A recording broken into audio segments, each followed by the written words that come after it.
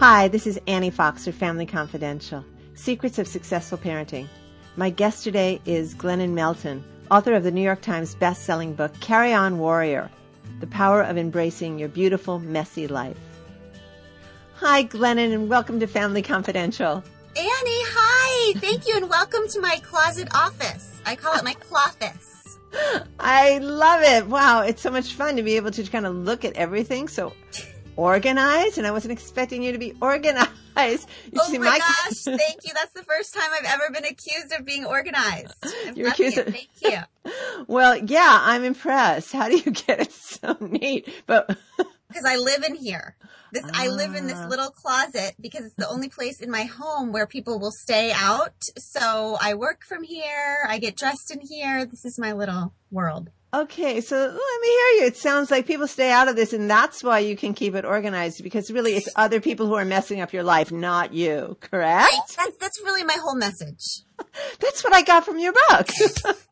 Carry On Warrior, embracing... Everyone else's problem. It's everyone else's problem, so that's why it's easy to embrace your messy, beautiful life.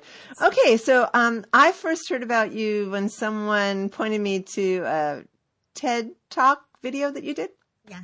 And I loved it, especially because obviously you're being so honest, which is something that we rarely see when people put themselves out there. We always want to look our best, and we want to, portray ourselves as someone who's got it together. A few years ago, I had the honor of interviewing Rachel Simmons, who is a fabulous writer and a real student of girl culture. And she wrote a book called The Curse of the Good Girl, and she talks about good girls versus real girls. And that really resonated a lot for me when I was reading your book about authenticity and being real, and especially after you've come through some very harsh realities, that desire to cover it all up and stuff like that. So I wanted to talk to you a little bit about your mess. Mm-hmm. And how you decided you didn't want to live in that level of mess anymore. Right. Well, I will tell you that when I look back on it now, the way that I think of my life is that when I was 8 years old, I just decided for some reason that I wasn't going to live in the real world, that it was kind of a scary, dangerous place where I didn't fit in and didn't understand the rules. And so I did what addicts do. We just sort of retreat into this little world of addiction. And it's kind of a sad, lonely world too, but it's safe for us because we kind of make our own rules. So I became bulimic when I was 8. As an 8-year-old, that's pretty early, isn't it? And it's extremely early. I am precocious. I am an overachiever and very advanced. And so, yes, very early. I know I have an 8-year-old now, and I just look at her and I can't even believe that that's the age I was. Yeah. So anyway, as addiction does, I never got it addressed fully. And so, it morphed into other addictions. And so I became an alcoholic in college and lived that way for a really long time. And, looking back on it now, I think I felt like when I was 8 years old that there was some big flaw that I had to hide, that I was different than everybody else because I wasn't perfect and I didn't feel like I fit in. And I was lonely and angry, and none of these things were acceptable, right? Right. And now when I look back on it, I wonder, I really don't think there was ever anything wrong with me. I don't. Oh my, I never needed to go down this road. Yeah, right? I think that I was an extremely sensitive human being, meaning sensitive meaning that I noticed what was things that were wrong in the world, and I was affected by them. Right. And so, I don't know, recently I got sober when I was 25, and I found out I was pregnant with my first baby. And I just started the long road of recovery from that day, on Mother's Day, actually, 12 years ago. I found out I was pregnant. And, now, I don't know, I did an interview recently and I brought up my addiction, and the reporter said, oh, well, that's all in your past. You're better now. Let's move forward. Mm-hmm. And I was so mad, Annie, and I couldn't figure out why I was mad until later when I figured out, the sensitivity that led me into addiction, that put me into hiding, is the exact same sensitivity that leads me into writing the way I do, and that leads me to lead this community of women at Momastery the way I do, and that it's the fuel for my nonprofit work, and it's the way that I connect with people. And so I feel like I'm exactly the same girl as I was when I was 8 years old. I just, instead of, retreating into this unhealthy world of addiction, now I kind of retreat into this extremely wonderful, healthy world that I've built at Momastery and with my family and with my Sunday school class. That's my other favorite place to be, with my little Sunday school class. So I'm still that girl. I've just found healthier ways to be my sensitive self. So when it was kind of dismissed by this journalist who was talking to you, that's in your past, you said, well, wait a minute, that's really the core of who I am, not the unhealthy behavior, but the thing that drove me there. And I love what you're saying about sensitivity. What it means to me is responsiveness to the environment. And true, sometimes we need to manage that in ways that allow us to live and to make healthy choices and to notice what's around us. Because if we're like this all the time, because we're overly sensitive to the environment, either the physical environment or the social environment or a combination of both, then we can't be as helpful as we want to be. And I'm absolutely here to say that all of us have opportunities to be helpful. As far as I'm concerned, that's the only dance in town. We're here to help. Yes. And to notice too, I just did a big event last weekend for a new friend that I met on Momastery who lost her sister to addiction.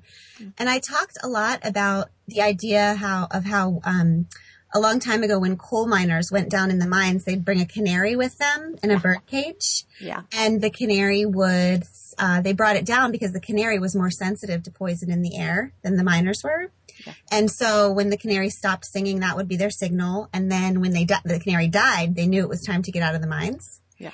And I think that there are some people in our society who really they're sort of like canaries, that they can notice poisons in the air faster than other people can. Good. And I think if those canary type people are given, worlds that make sense to them, like faith and art, I think that they can thrive. But, I just think that I got a call the other day from a friend who was devastated because she just found out that her daughter was showing some signs of anorexia. And I was actually, when I got the call, I was in a grocery store line. And my friend was saying, why is this happening? Why is she acting like this? Why? And I was I was staring at the magazines across. I knew you were going to say that. I knew it. Uh-huh. She's, why? And it's like page after page of just emaciated women held up as the epitome of health and beauty. And I thought, of course I didn't say this to her on the phone because it wasn't the appropriate time, but I thought, she's just noticing. She's just noticing the messages that she's getting from all over the place. And sometimes it's not the family. Sometimes it's the world that's sending these messages. Yeah. She's a canary.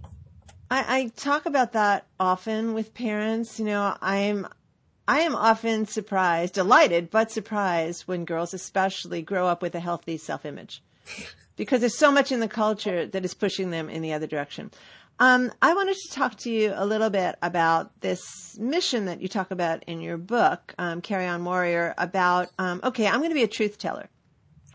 And you came to a point where you decided that your mission was to help people by telling them the truth of your struggle, which would hopefully encourage them to be more honest about their own lives, and come out from those places that were dark and debilitating. So I'd like to ask you to please read a little bit from your book, page 52, where you have this epiphany kind of like, I'm going to be real whenever I have a chance to. Okay. I told Craig I was going to start introducing my secret self to other moms at the playground and the mall. The introduction would sound something like this. Hi, I'm Glennon. I'm a recovering, everything. And most recently, I've been struggling with isolation and intimacy with my husband. And I've also been getting quite angry with my kids for no reason. I feel awful about these things, but yoga is helping. Also, deep breaths and baths. How are you? If she answered honestly, great, new friend. And if she ran away, great too. At least we'd know right away that we didn't match. I thought it was a brilliant, efficient plan. And it is. And yet, what did your sister tell you when you shared that plan with her about this new openness? And, I'm just going to go for it and just be myself, open and honest with everyone I meet. What'd your sister tell you? Right. So my sister is sort of my steadying force in my life. And she suggested to me that perhaps this was a bit of an overcorrection, that staying in deep hiding my entire life, coming out of that, maybe it didn't mean that I needed to walk around and accost unsuspecting strangers with my entire story. And so, then I just had to learn the boundaries of when and where to share and how to share truth without kind of stepping over everybody else's boundaries too. Right. And this is a really important lesson for all of us. I mean, there are people who come and hear you speak and they know if they've done their homework a little bit. And even if they haven't, I think on some psychic level, they understand that going to hear Glennon Melton speak is an experience of opening up. And they have bought a ticket for this, literally. Right. Yes. But there's some people, like you say, the mom who's trying to help her kid get across the monkey bars is not necessarily buy a ticket. No, she's just trying to get through the day, right? Yeah. So, exactly. Yeah. So now the beauty is I've worked with that too, right? Now I have places where if you come to my blog, if you come to my book, if you come to hear me speak, you're going to get all the truth telling. And if you don't, I will politely leave you alone. But I also feel like part of my life's work is sort of being an open presence for people. I mean, this whole truth telling thing is not at all restricted to my work. Like, I don't honestly even know sometimes where the line is between just my life and my work. And how this all started was one day at church, my minister asked me to give my story on stage. And I had never shared openly before about a lot of my struggles. And after church that day, there was a line of people lined up afterwards who I had known for years, but I had never known the things that they were telling me that were like their deepest feelings and struggles and triumphs. And I thought, this is amazing how we can know each other. I mean, we called each other church family. And I didn't know them. It was the first day that I really started to get to know them. So I think of it as a way of life and not just work. And it's so empowering for the people who hear you. I've had this experience myself. When you are in the presence of someone who is authentic and confident and grounded, that gives you permission to be that way. And I think we're all longing to be that way in certain circumstances, at least to have it under control, so that you have the key to the door to the closet. You can choose to come out or invite people in and see the mess. Not that your closet's messy. It is not. But the idea being that I'm not stuck in oversharing, and I'm also not stuck in hiding, which I think that kind of fluidity really is the kind of balance, a healthy balance that you're talking about. Yeah, there was this moment when I started writing my stories online. And my dad, who's now one of my biggest fans, he called me one day and he said, his real words were, Jesus, Mary, and Joseph Glennon. He just read a story I wrote. He said, don't you just think there are some things that you should take to the grave? And it was because I had just written a very personal story online. Mm-hmm. And it was this moment for me. I mean, I listened to my dad and I just thought, no, I don't think that there's anything that we have to take with us to the grave. I don't think that there's any part of our human experience that is so shameful and horrible that it has to be hidden away from everyone. I've lived in hiding for too long, and I don't think that there was ever anything wrong with me. I think all the pain came from the hiding. And so just this very important moment where I actually just, telling your father that you feel like you're right and he's not, that's a big moment. That was a big moment for me. And I got to tell you, I think for addicts and maybe for everybody, I think of you know how diabetics, they have to check their insulin levels each day. Like for me, I really feel like I have to check my shame levels. Like if there's anything that feels dark and icky inside of me, it's time to write it out write it out, not write it out. Because I just feel like that's each day. If I just take the stuff that feels dark and heavy and pull it out into the light, it loses all of its power over me. Now, this is really important, and I'm going to circle back to parenting because I know that you have 3 children at this point. We just celebrated Mom's Day yesterday, and I hope you had a good one. And I'm thinking about girls again. I've been getting email from girls and boys, but predominantly girls for the last 17 years. So I'm kind of like an online teen advisor. And I see through their letters the pain and the suffering that comes from hiding those parts of themselves that they deem imperfect, not worthy, et cetera, et cetera. So I would like to know what tips you can give to parents of girls, specifically today, to help the parents teach their girls that they are worthy and that they really don't need to hide. Yeah. Well, the horrible, awful, terrible thing about parenting is that it doesn't matter what we say. I know.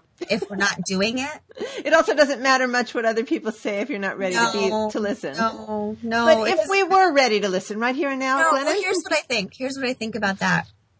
I don't think that our girls are going to believe for one hot second that they don't have to be perfect unless we stop acting like we have to be perfect. That's worth repeating. Please repeat it. Yeah, I don't think that our girls are going to believe for a hot second that they don't have to be perfect unless they see their moms embracing their imperfection, right? Okay, moms. We can read them 1,600 books. We can let them listen to 4 million TED Talks. We can talk and talk and talk. But if we're hiding all of our humanity from them in hopes that they will think that we are perfect, it's all moot. I mean, I truly find it so amazing because I talk to hundreds of mothers weekly, and their biggest struggle is this feeling that they're flawed, that they're doing something wrong, that they're not perfect, right? Mm-hmm. And they're acting perfect for their kids. They beat themselves up if they accidentally yell. They beat themselves up if they're not, at everything, doing everything all the time. And then I think if our biggest struggle is that we can't embrace imperfection, and I'm not even going to call it imperfection. I don't even like that word anymore. Humanity. Thank you. That's what I was just, if we, because it's not, I think there's something wrong with calling ourselves imperfect too. That suggests that we're flawed. Like I think we might have to eventually put that away too. Yeah. I think if we could, I call it being brutiful, right? Like life is brutal and life is beautiful. And so all of life is and both. And that's how I feel about us. Brutiful, right? If we cannot show them how to embrace all of it, they're just going to end up growing up being as miserable as we are. Because they're going to think, well, my mom was perfect. Why am I such a jerk? Why do I feel impatient with my kids? Why do I think marriage is hard? My mom did it so perfectly. Right. Well, that's because your mom was on 16 different antidepressants and was stressed out every day and blah, blah, blah. I mean, I'm on antidepressants too. I have nothing against that. I'm just saying that I really feel like we have to show our girls that it is okay to be angry, that it is okay to be lonely. It is okay to feel lonely all the time. I always have this sort of deep loneliness in myself that I don't think will ever go away. Mm-hmm. I've stopped thinking that that's a tragic flaw that has to be fixed. Yeah. And I just use it as fuel. But I want my kids to grow up and know that being an adult does not mean, being an adult comes with tons of discomfort. And it comes with pain, and it comes with loneliness and betrayal and sadness, and also tons of joy. But none of those uncomfortable feelings mean that you're doing anything wrong. It's just the whole human experience. It's the name of the game, and I think the people who play it in the fullest way, which is what I'm going for, are the ones who aren't afraid to be afraid. Yes. And that role modeling thing, it's like, this is who I am. And, sometimes I'm scared. Sometimes I get really angry and frustrated. Sometimes I say things that I later regret.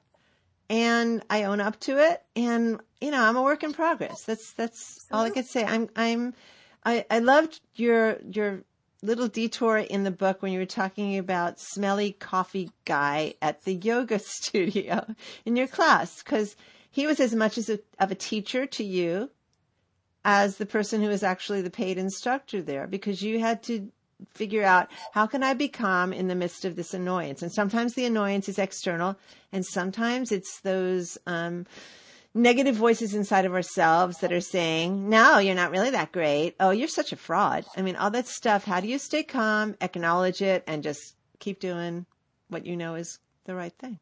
Yeah. Or don't even stay calm. I am all right, calm. Blow up.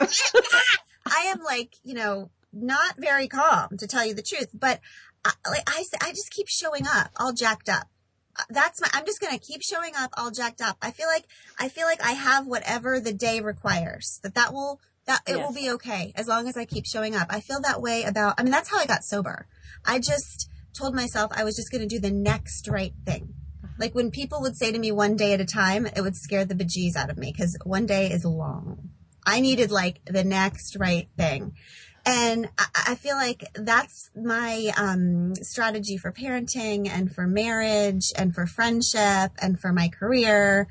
I'm just going to keep showing up and keep doing the next right thing. And what I've found is that if you keep showing up and you keep just doing the next right thing, you eventually wake up and find out that all those things strung together turn into a pretty exciting, good life. Pretty damn good. Not bad. Okay. All right. Well, before we close, I would love to give you an opportunity to tell our listeners where they could find out more about you and your book, and opportunities to see you perhaps in person. Yes. Wonderful. Well, you can find us at Momastery. It's like a monastery, but momastery.com. And that's a blog where 170,000 of us meet. It's amazing. You just have to come and experience the truth telling and laughs and tears there. It's a special place. And then the book, Carry On Warrior, The Power of Embracing Your Messy, Beautiful Life, it hit number 3 on the New York Times list. We're so excited. And it's everything. Congratulations. Yeah. And it's not bad for someone this messy, right? Who works and lives in her closets. Great. And so that's at Amazon and Barnes and Noble and everywhere else. And yeah, I'm on all my speaking stuff is on the website, and I love to see people in person and mostly get out of my house. So, those are my goals for being on the road. Wonderful. I want to thank you so much for being who you are in a very public way, because I know that it's inspirational to lots of people, and it's good work, Glennon. You've done good. You're doing good. Thank you, Annie. And you are so precious. I hope we get to work together again soon. This has been so fun. Good. Maybe the next time will be out of the closet, huh? Okay. Maybe. Slow. Baby steps. Okay. You enjoy the rest of your day now. Thank you, Annie. Bye-bye. Bye-bye. This is Annie Fox for Family Confidential. To learn more about my work with tweens, teens, and parents, visit anniefox.com and check out my book, Teaching Kids to Be Good People, Progressive Parenting for the 21st Century. Available on Amazon, in print, and for Kindle. And tune in next week when my guest will be Dr. Portia Jackson, founder of WorkingMotherhood.com, when we'll be talking about family-work balance. Until then, happy parenting!